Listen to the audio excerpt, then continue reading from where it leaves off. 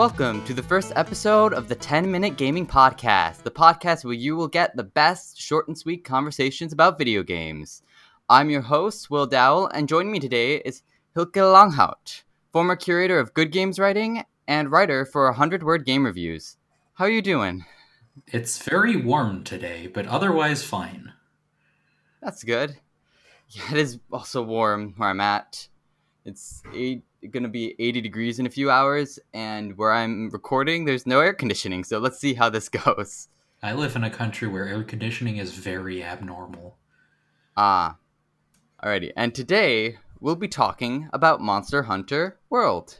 Before we jump right into it, can you give us just a little bit of background about the game for someone who may not be used to the series? Absolutely. Monster Hunter World is essentially a game where you fight, as the game implies, very large monsters. You fight the monsters, you gather materials from the monsters to make equipment to fight bigger and badder monsters. This creates sort of I don't want to call it a grind, but that's basically what it is. A loop, a grinding loop of bigger monsters, better gear, bigger monsters, better gear. There is an ongoing narrative, especially in the new one, Monster Hunter World, that contextualizes everything and makes it make some sort of sense. I have some problems with that narrative, but we'll get to that later. But it is undeniably engaging. It is the loop that it creates, the gameplay loop that it creates, is just exactly the kind of challenging but not overly difficult loop that I just love playing. Nice. And is Monster Hunter World the first Monster Hunter you've played, or did you get in earlier in the franchise? I got in quite early in the franchise.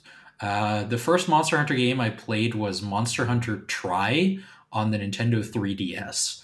And that didn't really grab me, to be honest. Like, I bought it, and then I played it for a bit, and I put it down because it didn't really do a very good job of explaining what was going on.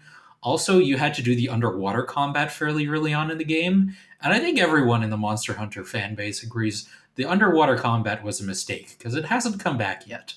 Alrighty, and then did you really get into it with World, or were there a few other entries before that just slowly started building up your enjoyment of the series? I think the one that really grabbed me was Monster Hunter 4 Ultimate on, again, 3DS. That one I played for a long time because the graphical style is very appealing. Once you get used to the kind of awkward hand configuration you have to use to actually play the game, it is actually quite playable. I didn't play Generations very much, but 4 was definitely the one that got me into the series. Since you're talking about World, why would you want to, or why would people want to play World over the other entries?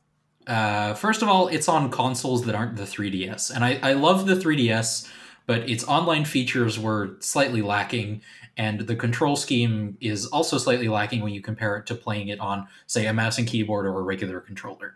Second of all, it's probably the most approachable game in the series that has ever existed, because it does a very good job of tutorializing most things. The weapons are all a lot more balanced, I feel, and it's a lot less grindy than it used to be. Like, there are some monster parts that still have a ridiculously low drop rate, but you're not as reliant on those anymore, and there are other ways of getting them that you can get, like, by crafting. You can basically craft them by using other materials, special materials. So the grind is a lot less of a problem. Realistically speaking, you only have to fight the same monster, with a few exceptions, 3, maybe 4 times before you can make a full set of armor and your new weapon with it. The online features are also just great. I mostly play this game co-op with my best friend. He plays a gun lance build. I play insect glaive. We're a classic combination of he's the tank, I'm DPS, which has served us very well in completing the entire base game and so far most of the Iceborne expansion.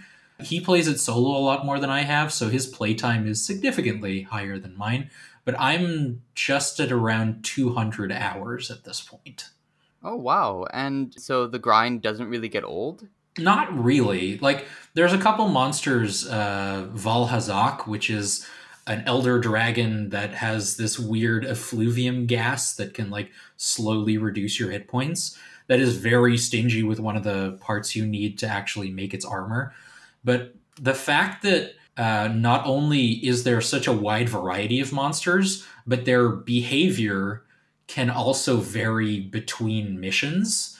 Like they'll mostly go to the same areas on the map, but the combat against the monsters will always be a little bit different. Like you're never really fighting the same monster twice. So that kind of helps alleviate the grind then, because if it's slightly different, it doesn't go completely into this monotonous repetition.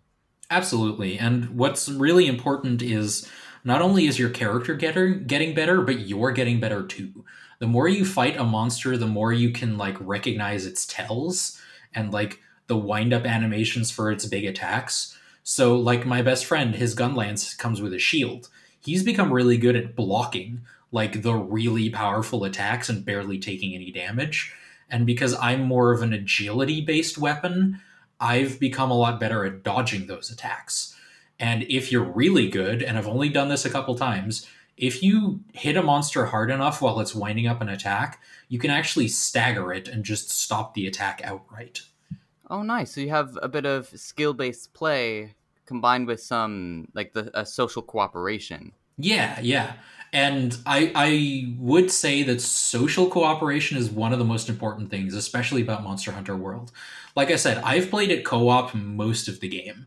And I find that playing it co op with exactly one person, you can play it with up to four people. So a four-person party, I mean. But with two people is, I think, my favorite way to play. I have played it with four. There's these creatures in the game called palicos. They're like little bipedal cats. And they have special gadgets that you can level up as well. And if you're playing with a party of two, you still get your palicos. So they can heal you for free. They can give you stat bonuses. They can use fire bombs to deal extra damage. And the monsters do get more difficult the more people you play with. But with two and the extra healing, especially the healing you get at higher levels, really makes the game a lot more doable. Like I soloed it for a while on PS4 actually, and I didn't get very far. But I've been playing it on PC now, and that's where I have the 200 hours of playtime. Now we're getting a little close. We have about 2.5 minutes left. Since Monster Hunter World has both a very long playtime and can be mechanically complex, what do you recommend to new players unfamiliar with the series? I recommend playing it with a friend, most of all, for reasons that I previously described, but I can get into it a little more. It gives you someone like I talk about this game a lot like it's an MMO, and in some ways it kind of is, but it gives you someone to draw aggro, like to distract the monster while you're drinking potions and stuff. And the extra damage output you get from two players really makes the game a lot easier to play. It helps if you're playing with someone experienced, but if you're just going into it blind, like World is definitely the most approachable the game has ever been, and it will do a good enough job of explaining things to you.